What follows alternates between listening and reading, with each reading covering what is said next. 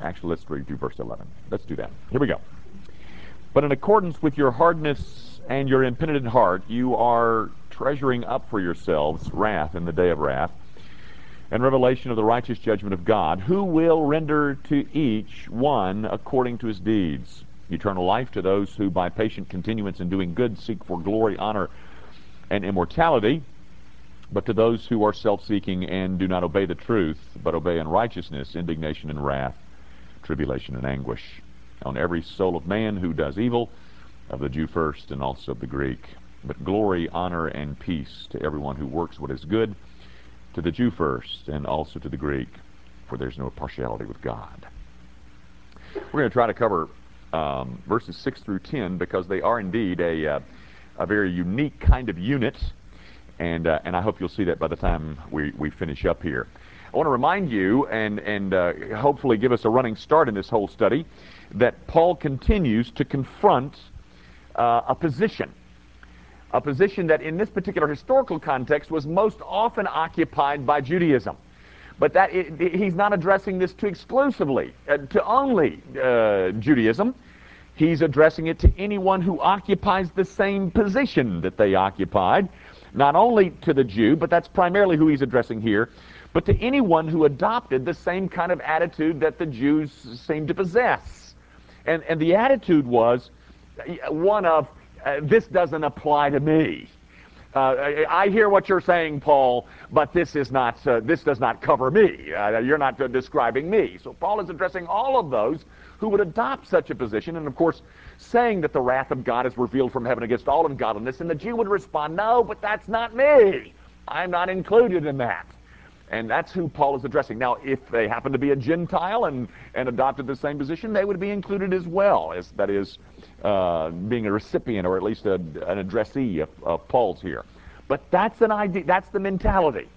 And as you, I hope, will remember, he has begun to build an argument, and he's really going to make his fourth point in verses 6 through 10. He's already made 3, trying to convince them that indeed he is talking to them.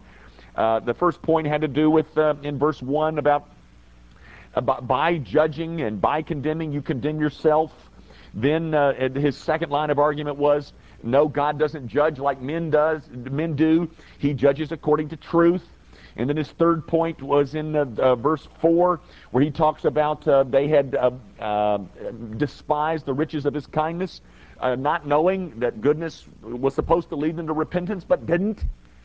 And then he comes to his fourth point in this argument that he is trying to make to convince Judaism that indeed they were to be included. That's the point he's trying to make, and he's on the fourth point of that. And he says in these verses that we'll see as we unlock them or examine them, is that this judgment that he has mentioned back in chapter 1, this judgment will be upon all men. And he says that 3 times in the space of these 4 or 5 verses, that this judgment is going to be a personal and individual judgment. And by the way, just kind of as an aside, if you've been coming to this Bible study since January, the whole theme since January has been this idea of judgment. And if you feel like that when you've been hearing a whole lot about judgment, you're right, you have. Because that is what Paul is trying to convince his audience of, that indeed they are included in this judgment. And in this text, in this portion of his argument, he is describing a very individualized, very personalized judgment. And he says that in several ways in this 4 or 5 verses. In other words, what Paul is trying to convince them of is that it is not a matter of being a member of a certain nation. That is, it doesn't matter that you're a Jew, because this judgment is going to be personalized and individualized. Just because you happen to be a member of a certain nation is not going to exclude you from what God is up to. And I might add, ladies and gentlemen, it doesn't matter if you're an American or even a Southern American, someone who hails from the Bible Belt. That doesn't mean that because you are, and I think you know that that's enough. Having a certain national origin, or even being from a certain family, which was an argument that Judaism used. That is, we have Abraham as our father. Being from a certain nation or hailing from a certain family won't be the determining factor. This God will judge individually. No distinctions will be recognized as to your national origin or your family background. And Paul even states in verse 9 that far from escaping the judgment of God, notice in verse 9, tribulation on every soul of man who does evil, of the Jew first, and also of the Greek. By that he is saying that far from escaping this judgment is going to be particularly hard on you as a Jew. To the Jew first, but then to the Gentile. It's going to be particularly hard on you, Judaism, because of all the advantages that you've enjoyed over the centuries. So, the point, of course, is that no trust can be had in something external as to your national origin or your family origin. Now, here's where the fun begins. This is verse 6, who will render to each one according to his deeds. Now, being the good Southern evangelical that we all are, those words begin to confuse us. Render to each one according to his deeds. Does that in any way confuse you? It shouldn't, and I hope by the time we're finished it won't. But we need to address it at least. But Paul is here, as you notice in your text. My text is italicized.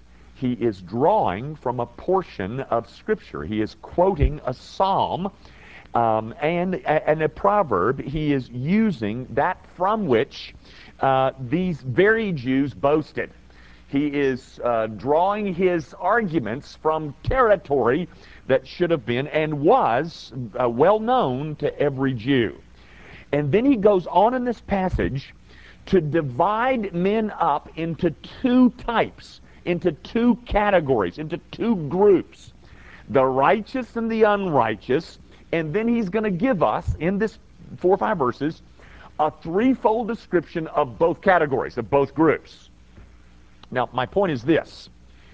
This threefold description that he's going to give us, identifying who's in what group, is simply a description of the type of people who land in and exist in both of those groups. He is by no means trying to tell us how they got into those groups. And this language of rendering each one according to his deeds is not trying to tell us, to give us any indication how they ultimately got into a camp of righteousness or a camp of unrighteousness. It's simply saying that having described them, those descriptions will make it clear, their deeds will make it clear of which group they happen to be a part of. Now, and I hope that'll be a little bit clear before we're finished. But anyway, he is going to divide all men up into two groups, righteous and unrighteous, and he's going to give us 3 descriptions of each. Number 1, let's concentrate tonight. Maybe we might get to both. I want to concentrate tonight on the description that Paul gives us in these verses of the righteous. Now, gang, this ought to be fun for you. Here is Paul going to describe righteous men and women. He's going to give us 3 things that are descriptive of those folks. Use them. Use them to your profit. You should ask yourself, okay, there's a description of a righteous man. Is that something that can be descriptive of me? That's what the Bible is always written to do. It's designed to help us discover truth and examine everything. Well, here's a great opportunity for us. Don't miss this one. He's going to give us a description of a righteous man. He's going to give us a description of an unrighteous man. And he's going to do it in 3 ways on each side. First of all, He's going to give us a description of their general attitude towards God. Look at verse 7. Eternal life to those who by patient continuance in doing good seek for glory, honor, and immortality. Now, here's what I'm suggesting. That the description of the general attitude towards God of the righteous is that they are people who seek for glory, honor, and immortality. That depicts the general attitude of the righteous man in his view towards God, is that they are seeking glory, honor, and immortality. Now let me kind of unpack a couple of those words. First of all, the word glory. We use the word differently than the way Paul is using it in this text. Righteous people, generally speaking, are seeking glory. Now, if you understand by that they're seeking some kind of applause or praise, that's not how Paul is using the word. Let me give you an illustration of how he's using the word. Remember in, I think it's Exodus 33, where Moses, in a conversation with God, says, "Show me your glory." And then, God says, "Well, I'm not sure you can stand that, but I will let my goodness pass by." And you remember, that's where he puts him in the cleft of the rock and he passes by. You remember that? That's where you get that song, and he hideth my soul in the cleft of the rock that shadows a dry, thirsty land. That's a depiction of that event in the life of Moses. Moses asks to see his glory. And God says, "Well, no man can see my glory and live, but I will let you see my backside. I will pass by. I'm going to hide you in the cleft of a rock, and when I pass by and I get by you, you can look up." But the point is, what is Moses requesting?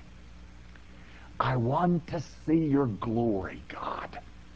I want to see who you are, what you're like. I want to know you. I want to understand what makes you God. Because, ladies and gentlemen, that's how Paul is using it here. The general attitude of the righteous is that they are people saying, I want to see glory. I want to understand what this God is like. Everything that God himself is, everything that he stands for, everything that makes him God, that is his glory. And the general bent of the righteous is that they desire to know more and more of that glory. The righteous man's general attitude towards God is that he seeks glory and honor and immortality. Now, we know what the word immortality means. I certainly hope that one of the things that we desire as righteous men and women is that we want to spend eternity with this God. But let me just mention this word honor for a second too, because there's an interesting statement that you might want to take a look at that Jesus condemns. It's in John 5. Jesus, with some pretty severe overtones, says this in verse 44. How can you believe who receive honor from one another and do not seek the honor that comes from the only God? Now, gang, one of the descriptions of the righteous man in view of his general attitude towards God is that he desires honor that comes from God. And Jesus is soundly denouncing a posture of men who desire a brand of man who eagerly desires glory and honor from other men. We want their applause. We want their esteem. And I'm saying to you, ladies and gentlemen, that there is nothing more damaging to the soul. The fear of man brings a snare, says the Scriptures. Oh, does it ever? Does it ever? Gang, are y'all all as insecure as I am? Probably. We're all an insecure lot. Given the right set of circumstances, we'll all come tumbling down. We ought to do better, and hopefully as we grow, we will do better. But do you know why that is? Do you know why the circumstances that can turn on us, we can lose our jobs and we can implode? Because it's exposing that the honor that we really want is the honor that comes from other men. You need to see the words of your Savior. He is he denounces in the strongest of language. You fellas, I'm telling you, you don't seek the honor that comes from God, you seek the honor that comes from man. And he doesn't like that. You know, one of the texts that I think the Christian church ought to hear every other Sunday is a very obscure text in the Gospel of Luke. And something that I'm telling you, my friends, you need to teach your children. It simply says this: beware. Beware when all men speak well of you. Gang, unfortunately, that is the stated goal of many of us. To have all men speak well of us. And Jesus says, oh my friend, beware when all men... Ladies and gentlemen, we are always to live a life where somebody is damning us, is condemning us for the kind of position. And let me tell you, folks, you occupy this position, not behind the pulpit, I mean the position of righteousness, and they'll be speaking not very nicely of you. And if they're not, oh my, there is sickness in your soul. Because the general attitude of the righteous is that they want to know everything that makes God God. And they want their honor to come from Him. Nothing brings about the cowardice like the frowns of our peers. Ain't that so? And it's not supposed to be like that, ladies and gentlemen. We're supposed to fear somebody, but it's not each other. You know, I've told this story again and again. And in fact, I used it in my office yesterday, but you've heard me say this before. But I'm going to talk big, okay? I'm not sure I lived this out, but I talk big. So let me just talk big for a minute. I hope you like me. I hope you say nice things about me. I hope you think I'm the greatest handler of the Scriptures that you've ever heard. I hope you tell your friends and neighbors that He is the greatest. But if you don't, it's okay, because I don't need you.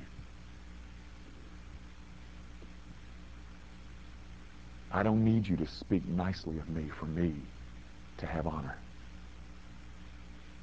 Now, might I say, oh, that I lived like that consistently. But gang, if I don't live like that, then I become your slave. That is because you've got something that I so desperately want, and you're withholding it from me. I want your approval. I want your strokes. I want your applause. And you won't give them to me, so I become your slave. Once I come to the place where I don't need that, then I'm free. I'm free to love you. I'm free to serve you. I'm free to minister to you, because I'm not coming to you to get something from you. I'm coming to give you something.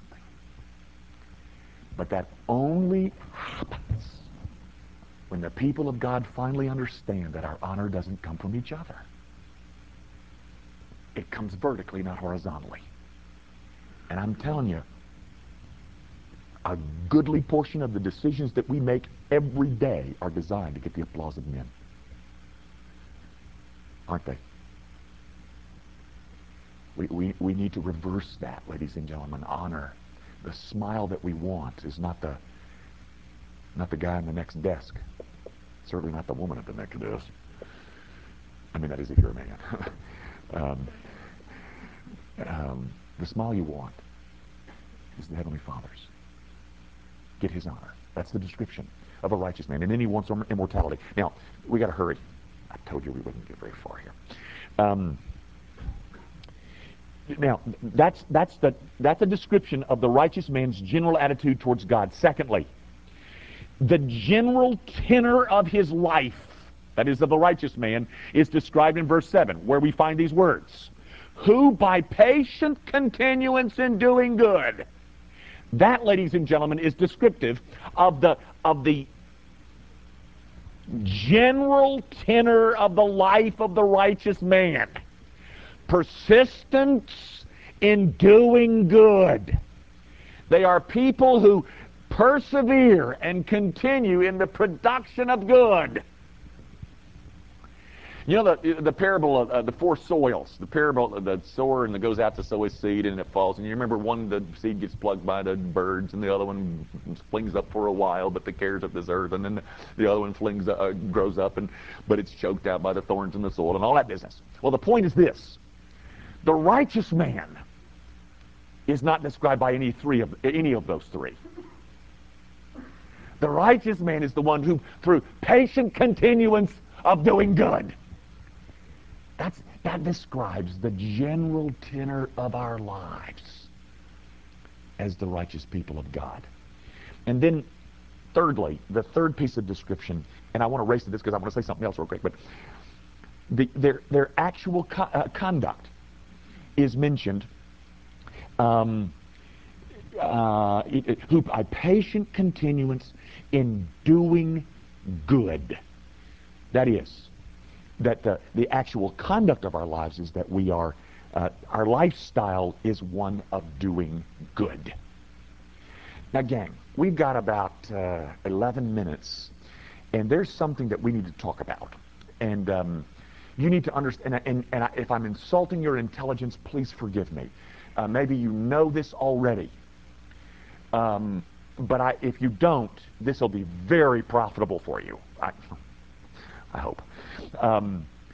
But what I just said is one of the descriptions of the actual content of the life of the believer, the righteous man, is there is a patient continuance of doing good.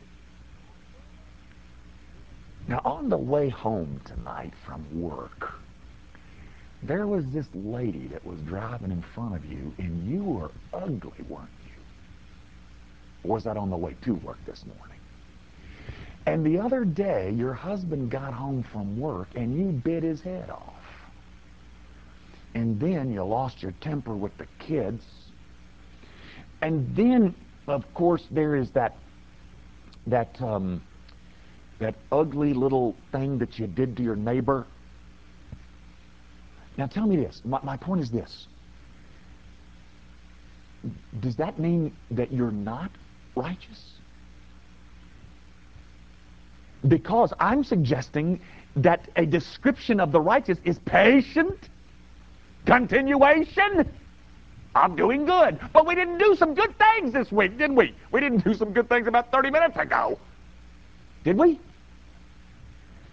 Now, does that mean that you are outside the kingdom?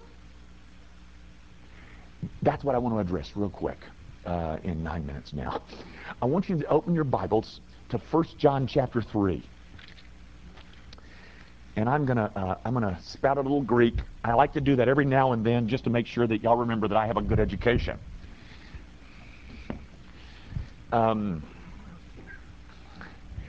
Folks, let me read you the verses first. I'm in 1 John 3. Now listen to these. This is wonderful stuff, y'all. This is fun. I mean, it'll address questions that you ask, I think, in your own soul. Verse 4.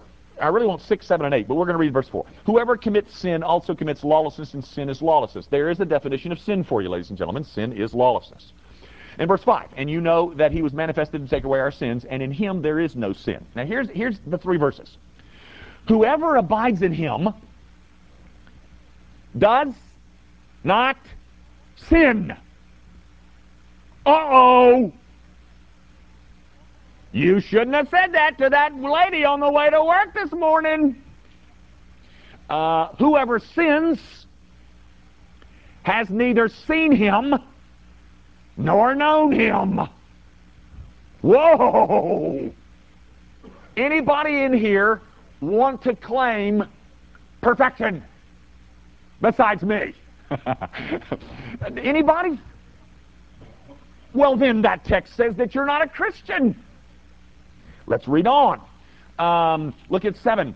Little children, let no one deceive you. He who practices righteousness is righteous, just as he is righteous. He who sins is of the devil. Do you sin any? For the devil has sinned from the beginning. For this purpose the Son of God was manifested, that he might restore to the works of the devil. All right, the key text I want you to see is verse 8, he who sins is of the devil. Verse 11, he who practices righteousness is righteous. And then that verse 6, whoever sins has neither sinned nor known him. Now, here's the point, guys. The Greek language is marvelously accurate. When we talk about...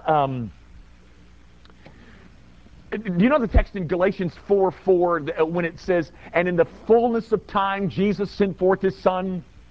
Well, gang, I'm convinced that one of the reasons of the fullness of time, one of the contributing factors for it being the fullness of time, is because the Greek language was in place. Because the Greek language is far more accurate than is the English language. The Greek language has ways of communicating kinds of action when it uses a verb.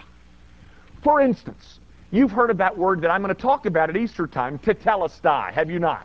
When Jesus hangs from the cross and he says, it is finished. Well, gang, that Greek verb, tetelestai, is in the perfect tense. The perfect tense in the Greek language describes a certain kind of action. The perfect tense in the Greek language describes an action that was begun and completed in the past, but has lasting present impact. Did you get that? That's what the perfect language does. It describes an action that was begun and completed in the past, but its effects continue into the present. So when Jesus says, tetelestai, it is finished, he is saying, the thing that I did, I got it to finish way back there, but it's still blessing people way up here. And we can understand that because the verb is in the perfect tense. There is another tense in the Greek language called the aorist tense. The aorist tense is somewhat equivalent to our past tense, but it's not exactly equivalent of our past tense. Because the aorist tense in the Greek language describes a snapshot action begun and completed in the past. We're not able to express that as well as is the Greek language. But here's the point that I'm trying to make. You have 2 verbs here, and I looked them both up before I came in here this evening. Let me just give you one of them, because the one, this is a form of the Greek verb poieo, but it's this little ending down here tells you the tense of the verb. It also tells you the person and the number. Because they're participles, basically. You know what a participle is? Participle is a noun and a verb crammed together. But the point is, this ending right here tells you a great deal. This is a nominative, singular, present participle. That, ladies and gentlemen, is crucial to your understanding. Trust me. It is crucial. I go back to this text in verse 6. Whoever sins has neither seen him nor known him. That's that verb. No, actually, it's not that verb. It's the other one is over. That's in verse 8. That one is. I don't think it gives you. Hamartaton. You know what hamartia is? You've heard of that. But notice, same ending, because they're both nominative, singular, present participles. And that's very important for this reason. In the Greek language, the present tense of verbs communicates a certain brand of action. It communicates this kind of action: present progressive, continuing. My point is, ladies and gentlemen, in fact, if you'll notice in verse 7, the translators went out of their way to try and communicate this idea to you by inserting the word practices. That is not in the Greek text. But what they're trying to communicate to you is that it is an ongoing, continually developing activity of your life. So when the text says, whoever sins is of the devil, it is not communicating to you that if you sin today on the way home from work, you're of the devil. It is communicating to you that if sin is a way of life, if it is the thing that marks you off, if it is the thing that describes your lifestyle, you're lost as a goose. But does that mean that I always, perfectly, persevere continually in doing good? No. You know, years ago, I got to hurry, but years ago, Larry Bird dominated the NBA in a lot of ways, but he dominated the NBA in free throw shooting percentage. And I forget exactly what it was, but it was in the low 90s. Maybe Tom Jordan could tell us, but it was in the like 91%, 90. That's unheard of. He made scads and millions of dollars because he sank 91% of his free throws. He did other things pretty well too. But the point is, he missed 8%. Now, what I'm suggesting to you is that when the text communicates, little children, let no one deceive you, he who practices righteousness is righteous. Now, do you practice righteousness? Oh, you blew it on the way home, did you? I'm sorry, you shouldn't have done that. Quit it. Don't do that anymore. But do you practice righteousness? Then I say to you, you're righteous. The patient continuation of doing good does not mean you never do any bad. And by no means, you know me better than this. I'm not trying to encourage you to go out and do bad. But I do want to comfort the people of God. That may describe you after all. That the general bent of your life is that you are patiently, continuing, perseveringly to do good. And that, ladies and gentlemen, is descriptive of the righteous. We'll come back and see the unrighteous next week. Let's close. Did people need to leave? Why don't you head on out?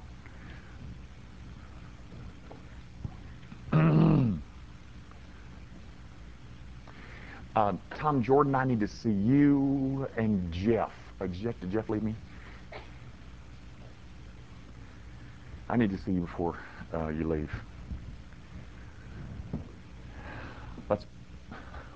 Is anybody not in a meeting? Maybe you and I can pray, Holly.